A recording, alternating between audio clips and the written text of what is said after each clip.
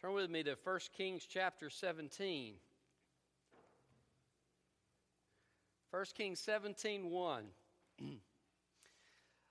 Recently, I was reading an article about this Christian singer, and she was sharing about how the first time that she had come into this church and she was worshiping God, she said, I just felt like God was healing me, like He was fixing what was broken in me. As I drew near to Him and His presence, He began to work in my life in a profound way. And she said, I wanted to continue doing that, and that's the reason she went into Christian music. All of us need those times of drawing near to God and finding that healing and restoration for our souls in the struggles of life. And so this scripture today, we're going to talk about Elijah is dealing with just these very things, going through a time of struggle.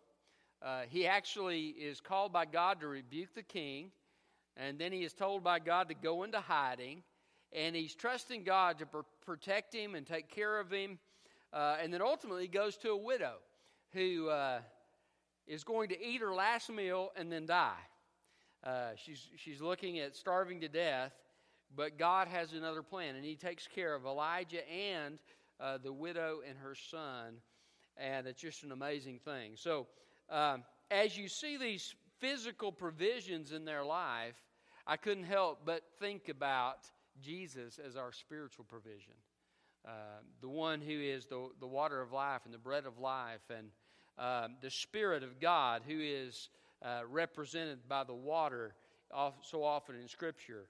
He is the one who meets the deepest needs of our hearts. And so we need to go to God and try to walk closely with Him through the power of His Spirit so that we can have the blessings of His presence. That's the title of my message, The Blessings of His Presence.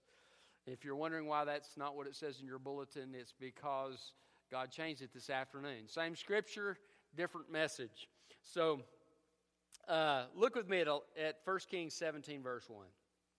Now Elijah the Tishbite from the Gilead settlers said to Ahab, As the Lord God of Israel lives, I stand before him, and there will be no dew or rain during these years except by my command. Then a revelation from the Lord came to him. Leave here, turn eastward, and hide yourself at the Wadi Kerith, where it enters the Jordan. You are to drink from the wadi, and I have commanded the ravens to provide for you there. So he did what the Lord commanded. Elijah left and lived by the Wadi Kerith as it enters the Jordan. The ravens kept bringing him bread and meat in the morning and in the evening, and he drank from the wadi. After a while, the wadi dried up because there had been no rain in the land.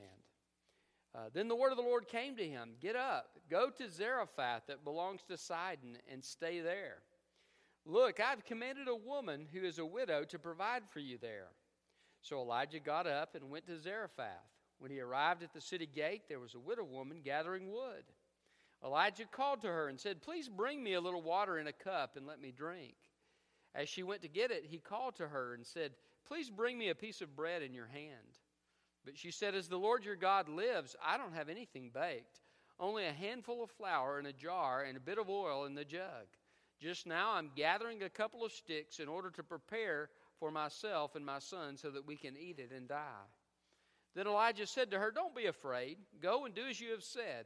But first make me a small loaf from it and bring it out to me. Afterward you may make some for yourself and your son. For this is what the Lord God of Israel says. The flour jar will not become empty, and the oil jug will not run dry until the day the Lord sends rain on the surface of the land. So she proceeded to do according to the word of Elijah. Then the woman, Elijah, and her household ate for many days. The flour jar did not become empty, and the oil jug did not run dry, according to the word of the Lord he had spoken through Elijah. After this, the son of the woman who owned the house became ill. His illness became very severe until no breath remained in him. She said to Elijah, Man of God, what do we have in common? Have you come here to remind me of my guilt and to kill my son? But Elijah said to her, Give me your son. So he took him from her arms, brought him to the upper room where he was staying, and laid him on his own bed. Then he cried out to the Lord and said, My Lord God, have you also brought tragedy on the widow I am staying with by killing her son?" Then he stretched himself out over the boy 3 times. He cried out to the Lord and said, "My Lord God, please let this boy's life return to him." So the Lord listened to Elijah's voice, and the boy's life returned to him, and he lived. Then Elijah took the boy and brought him down from the upper room into the house and gave him to his mother. Elijah said, "Look, your son is alive." Then the woman said to Elijah, "Now I know you're a man of God, and that the Lord's word from your mouth is true." There's some ironies in this scripture because the problem with the Israelites at this point in their history is that they're worshiping the god Baal. And Baal is the god of Sidon, which is where he goes to the widow. And so God is taking care of Elijah in the middle of this famine. And then he's taking care of him in Sidon, the very place where Baal is supposed to be the god. Matter of fact, they believed that during times of drought that Baal would die and he'd literally have to be called back to life. And so Baal has no power in his own country. But God comes to this country and through Elijah works this miracle so that he would show that there is one true God no matter where you are on the planet, and his name is Yahweh, Jehovah God. But in this also we see how God is faithful to us in times of difficulty and hardship. The title of my message is The Blessings of His Presence. What are these blessings? Well, first of all, God, when in times of suffering, reveals to us His nourishing presence. His nourishing presence. Look at verse 1. Elijah says to Ahab, "There will be no dew or rain during these years except by my command." Ahab had rebelled against God. He was a wicked king. He married a Sidonian woman who brought Baal worship to Israel and established Baal worship in Israel. And Ahab was rebelling against God. Elijah says, "You have gone to worship the rain god of Sidon. Now you're not going to have any rain." There will be no nourishment for you, Ahab. But then in verse 4, God tells, after telling Elijah where to go, he says, "You are to drink from the wadi." In case you're wondering what a wadi is, it's a little stream. In Israel, they have these streams that are running with water part of the year, and then when it dries out in the dry season, they go dry, and they call them a wadi. But he says, "You're to drink from this wadi. I've commanded the ravens to provide for you there." So here, the whole nation is suffering under the judgment of God, but God is bringing nourishment to Elijah. I want to tell you something. God can take care of us no matter how wicked our country gets. God is still God, and we are still His people, and He can still take care of us. And not only our physical needs, but also our spiritual needs. Each of these things, there's a water issue. If you look at verse 6, the ravens kept bringing him bread and meat in the morning and in the evening. He had it better than the Israelites in the wilderness. He was getting bread and meat 2 times a day. And he drank from the wadi. Water is a symbol of the Holy Spirit oftentimes in Scripture. And I couldn't help but think about the fact that God was nourishing Elijah physically, but He was also nourishing him spiritually. He comes to Ahab in boldness, and he rebukes his sin. He says, "I stand in the presence of God." I'm going to tell you, when you stand in the presence of God, you'll find His nourishment for your soul. And so Elijah had this boldness, and he had this strength, and he was able to carry on in the time of difficulty because God was with him. In our lives, there are times where we need spiritual nourishment, emotional nourishment from God. I was hungry last night, and for some reason, peanut butter and jelly just sounded awesome.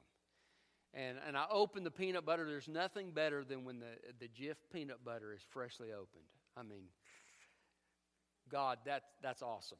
And so I made me the peanut butter and jelly sandwich, and I ate it, and boy, it was so good. I just delighted in every mouthful. It was awesome. And my physical body was nourished. But sometimes I'm hungry in my soul. Sometimes I'm lean in my soul. And in those times, I need to draw near to God because He is my spiritual food. And in His presence, my soul is nourished. And how do I do that? Well, I do that through His Word as He speaks through His Holy Spirit to my heart. I do it in prayer as I cast my cares upon Him, for He cares for me. I do it in worship and singing. As I honor Him, I enter into His gates with thanksgiving and into His courts with praise, and I find nourishment in His presence. So when you go through those times of difficulty in your life, as you come to God and as you seek God, He'll bring nourishment to your soul. I'm so grateful for that. I can't tell you how many times I've said, Lord, I'm not sure what I need, but I need something. Would you please supply it? And He is so faithful to supply what we need, that nourishment spiritually that we need. It comes through God's people. It comes through God's church and the fellowship that we have as we discuss the things of God. And it comes through our personal time with God. So set aside that regular daily time to have that nourishment in your life. You know what I've found? If you go without food, and I've done this experiment before, not as an experiment, but I've seen this. The longer I go without food, the weaker I get. Have you ever noticed that? The same thing is true spiritually. When you neglect your time with God on a daily basis, what you'll find is you begin to drift. For me, I've noticed about 3 days, if I do what's called microwave devotions, where I just rush through it real fast. And I used to do that when I was a kid. My mom said we had to read 2 Psalms every day. So I found the shortest Psalms that I could find. And I would read these Psalms. I'm not encouraging this practice. Some people are writing down, no, don't take notes on that. But that's what I would do. But I've noticed when I do that, since being a Christian, when I rush through and I don't let God speak to my heart, that I can begin to notice the effects of that after about 3 days. And I begin to spiritually suffer in my life. So make sure you set aside time to be with God, unhurried time with God each day, so that He can nourish your soul. So the blessings of His presence, what are they? First of all, He reveals His nourishing presence. Secondly, He reveals His sustaining presence. His sustaining presence. The brook dries up. There's a sermon in that, but I don't have time for it tonight. He goes on to a town called Zarephath in Sidon. And talk about a bleak situation. You're going through a famine. All you have is a little bit of flour and a little bit of oil, and you're going to make a little bread so that you and your son can have your last meal together and then die. I mean, is that not a bleak situation? They have no resources to carry them through. They have no ability to supply the needs that they have.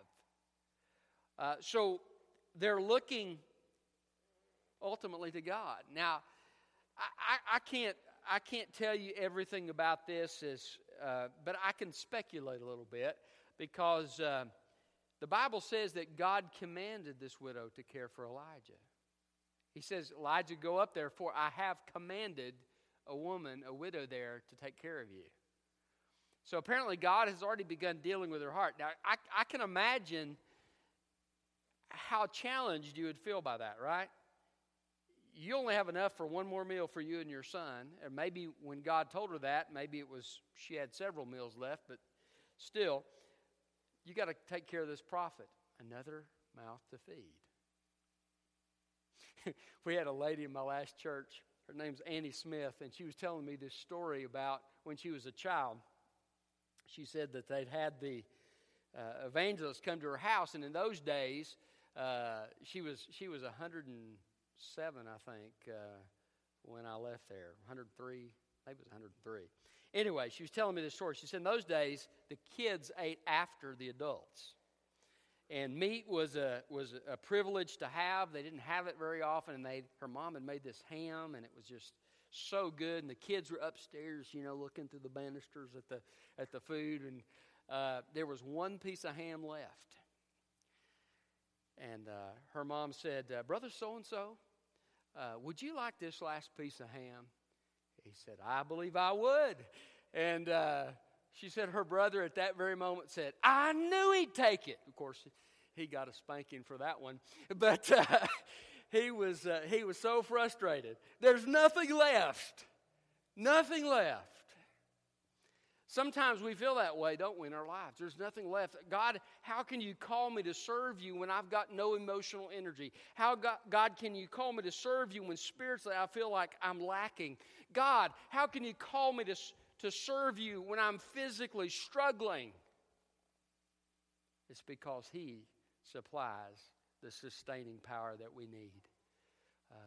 And so Elijah comes to this woman and says, "Would you please get me a drink?"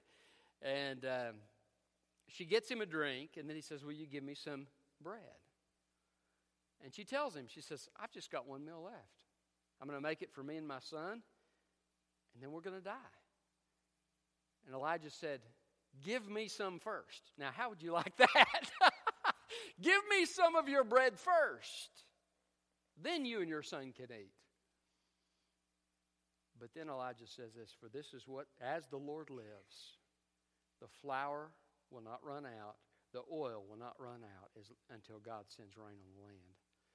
And so the woman is given an opportunity to trust God. Will she listen to Elijah and give him the first piece of bread, or will she take her last meal and have that last meal with her son and die? She chooses to trust God, and she gives him that piece of bread, which, by the way, God had talked to her beforehand. So if somebody comes and says, "Give me your..." I had a professor one time. He said, if your neighbor asks you for something, give it to him. And he looked over at me and he said, "I want you to give me your car." I said, "I'm not going to do it." And he said, "Well, the Bible says you're supposed to give if somebody asks for it." And I said, "The Bible also tells me to love my neighbor, and if I don't provide for my household, I'm worse than an infidel, and my kids and I need that car." And so we kind of had a discussion about it.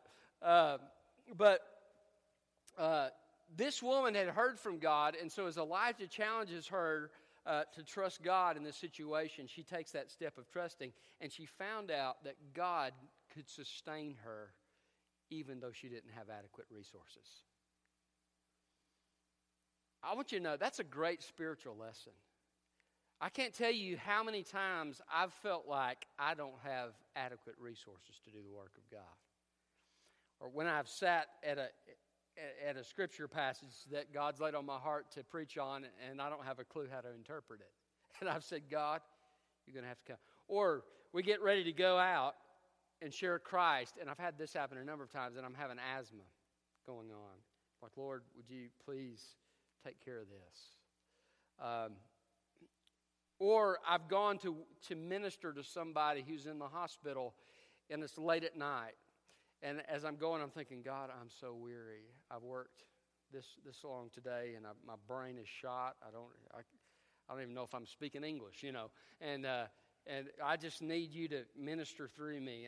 And I found over and over and over again, when I've not had the resources to do what God has called me to do, He supplies those resources. And He is so faithful. He's so faithful to do what we need and to sustain us in our difficulty. I was reading a book this past week about a lady who has given herself to a ministry to delivering people from the sex trafficking. And I thought to myself, how in the world do you find the resources emotionally to deal with that kind of evil on a regular basis? She does it through God's strength. And as she'd share about how she would pray, "God, I'm afraid. God, I don't know what to do. God, I don't have anything to offer." But God said, "This is what I'm calling you to do." And she stepped out and she did what God told her to do. And God has used her to touch the lives of many, many people who were in horrible situations. God is able to use us and sustain us in ministry. He's able to sustain us in our emotions as we struggle. There's nothing in life that God can't supply for us as we come to Him. God gave a miraculous, supernatural provision, not only to show that He was God and that Baal was not, but also to show these people that He cared for them. Isn't it neat that God cared for a widow in Zarephath? Do you know God has always had a heart for the nations? Not just the people of Israel. God said, Israel, I have chosen you to be a light to the nations. God cared about this widow woman in her struggle. He saw her struggle. He saw her need. And Elijah had a need.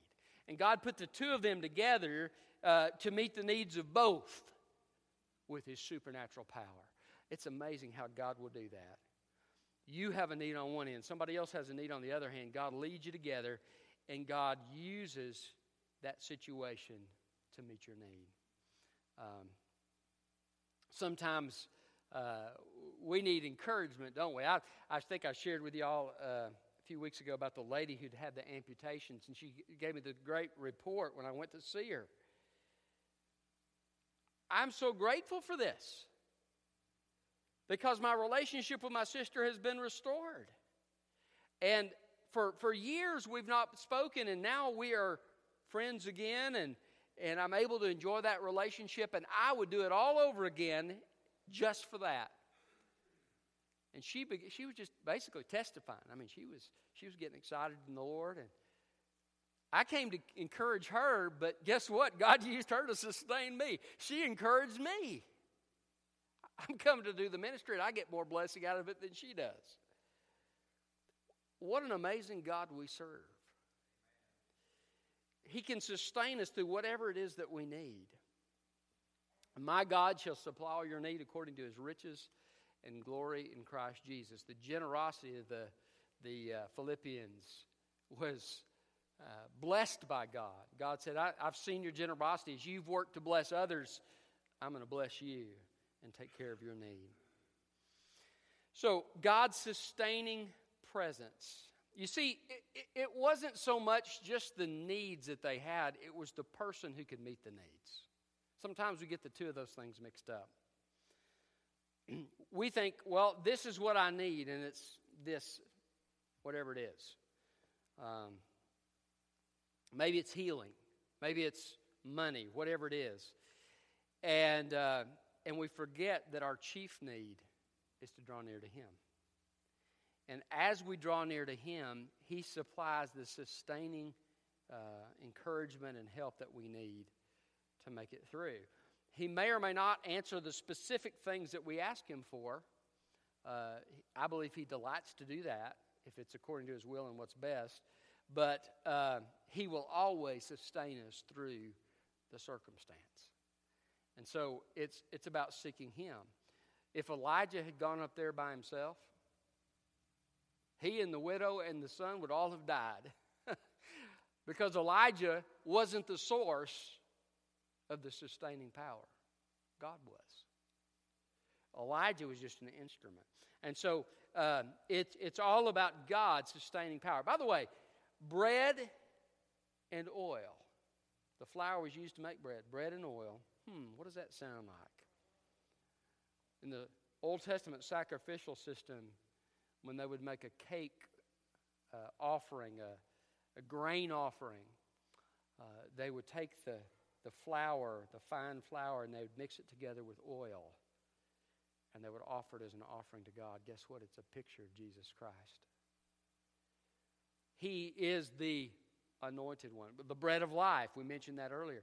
But He's also the anointed one. The oil was mixed in as a symbol that the Holy Spirit was upon Him. That's what the word Messiah means. That's what the word Christ means. Anointed one. It is Jesus and His person that sustains us in life. And so in this physical provision of a physical need for Elijah and the widow and her son, God is showing all of us about our spiritual need and how it gets met. It gets met through Jesus Christ and Jesus Christ alone. God's sustaining presence. So God's nourishing presence, God's sustaining presence, and thirdly, God's restoring presence. God's restoring presence. The widow has trusted God, given the bread to Elijah first, and now they're all living off of this bread and this oil. Then her son gets sick. Then he gets really sick. Then he dies. She comes to Elijah and she says, "What's this about? Are you coming to remind me of my sin? You know, is this what you're doing?" And she that's the way we oftentimes feel, isn't it? When something bad happens in our life, we feel like, oh, God must be looking at my sin. Elijah says, "Bring your son to me." He takes him up in the upper room, lays him on the bed, the couch there, and he begins to pray. And he says, "God, restore this boy's life to him." And the Bible says he stretched himself out 3 times over the boy as he prayed, and God sent his life back, his spirit back into the little boy's body. Elijah takes him downstairs and says, "See, here's your son." I think it's funny sometimes what the Bible says. Here's your son is alive. I don't know why, it just sounds funny to me. But God did a restoring work. There's a lot of grief, there's a lot of heartache, there's a lot of pain in this world, death in this world. Can I tell you, Jesus can restore it, whatever it is, He can restore it. And as we see in the Gospel of John, He says, "I am the resurrection and the life." Elijah shows the restoring power of God. And this little boy, it could be a physical illness, but it could also be anything in our lives. It could be our spiritual struggle. By the way, Elijah means Yahweh is my God, but it can also mean Yahweh is my strength. And what a powerful thing. No matter where you are, no matter how you're struggling, if you feel like you're at the end of yourself, He is your strength. He is the one who can restore you and lift you up. There have been times He's restored me emotionally.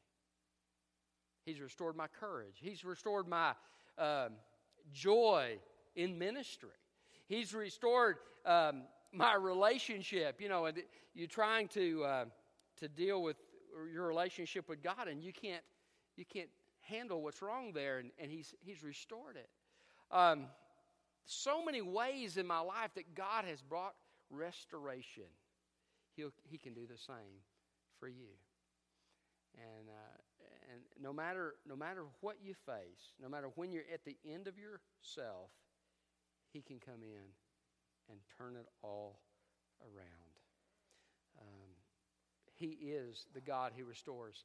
I like what David said in Psalm 23. He's talking about the Lord is my shepherd, but he says at one point, He restores my soul. He restores my soul. The shepherd knows what the sheep needs. Sometimes a sheep needs rest. He lies down in green pastures. Sometimes he needs nourishment. He takes him to the still waters. Sometimes he's going through a great difficulty. The shepherd, when a sheep is lame or maimed, he takes it and puts it around his shoulder and he carries it. What a great picture of how Christ cares for us. And so whatever we face, He knows exactly what we need. He knows how to restore us. He knows how to lift us up. Whenever you feel like you're at the end of yourself, that's a good place to be, because you'll lift your eyes up to God and you'll recognize that God is what you need. Somebody said, it's not until you find God is all you have that you find God is all you need. There's nobody else who could have helped this widow when her son died. Only God could raise him back to life. So bring your impossible things to God. He is able to restore, no matter what it may be. All of this is done through God's presence. Elijah says, I stand before God. What would happen if we, as a people, stood before God's presence regularly with a surrendered heart to follow Him, with a seeking heart? He says, you'll seek me and find me when you seek me with all your heart.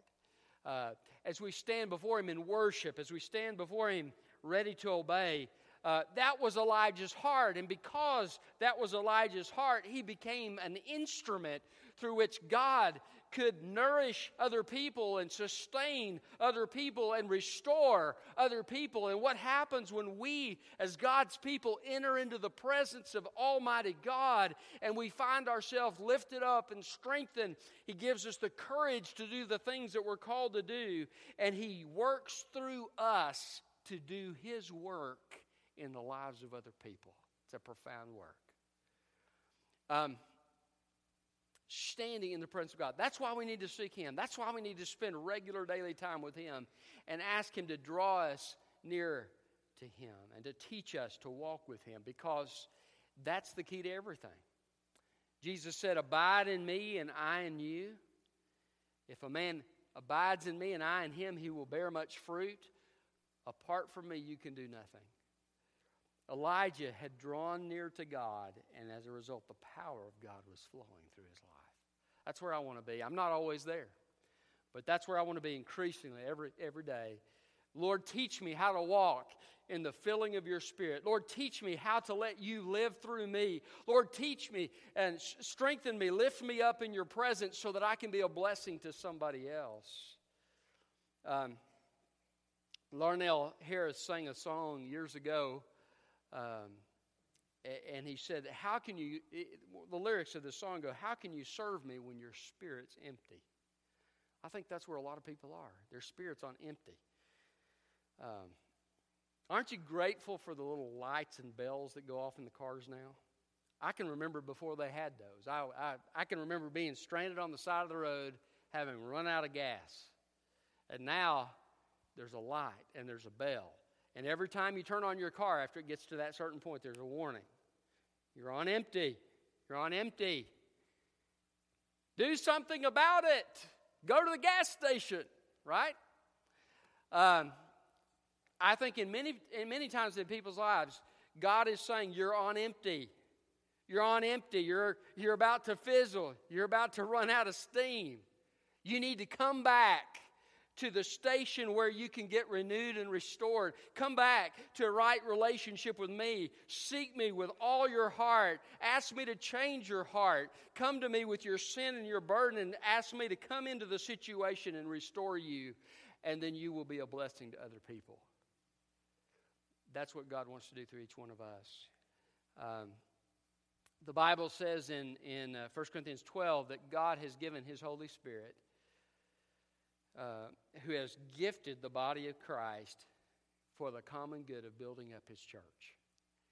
And so your spiritual gifts that God has given you, the unique way that God has wired you, as you are filled with God, He will use you in those ways to build up the body of Christ. And guess what? We all need building up, right? That's one reason we come to church. One reason we come to church is to be built up. Another reason we ought to come to church, many times we don't think about this, is to build somebody else up. But as we spend that time with God, we have a reservoir from which we can let God work through us to bless the lives of others. So, seek God's face, and everything else will fall into place. Do you believe that? I saw that in my last church. I got to tell you this. I know I'm probably going longer, but I got to tell you this story. In my last church, we were trying to do all these different things, had all these different things going, and we had 2 evangelism classes a week, and we'd go out and witness and all of that. And I was doing both of them because some people could do it at one time and they couldn't do it at another time, so we're doing it twice a week. And I was, very frankly, I was just worn out. It was just eating my lunch. And so after a while, I just kind of felt led. It's okay to, not do this program and to move on. And so I had stopped, and I was doing a whole lot less, but then the Spirit of God fell on our church. And when the Spirit of God fell on our church, what I had been doing twice a week, working, toiling, tired, when He came, people were at the altar weeping. When He came, people were being saved. I had prayed. I had a prayer partner, and me and this prayer partner had prayed. And I had asked God to save somebody for 2 solid months, every service. It happened.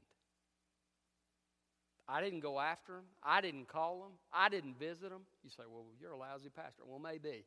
But I was doing what God led me to do. But the Spirit of God came. I want to tell you something. He makes all the difference. When God comes down on a people in the Great Awakenings, they don't even need a preacher. They're walking down the street, and they fall under such powerful conviction of the Holy Spirit, they fall to their knees and they begin to cry out to God in repentance, save me from my sin. When God falls down on a city, the bars close. The houses of prostitution close. This is history. This is history. And all the great awakenings, and no matter what country it was, when God's Spirit came on a city in a powerful way and revival took place, things were significantly altered, and they didn't have to have a protest at the bar. God shut it down. I want to tell you something. We serve an awesome, mighty, powerful God. He's able. And so, trust Him. Draw near to Him. Do what He calls you to do in the energy of His Spirit, and then just leave the results to God. But draw near to Him and find that strength so that you can have the ministry that you need to have. All right, let's pray. Father, thank You for Your word. I pray, God, that we would seek You so that we can be nourished, so that we can be sustained, and so that we can be restored.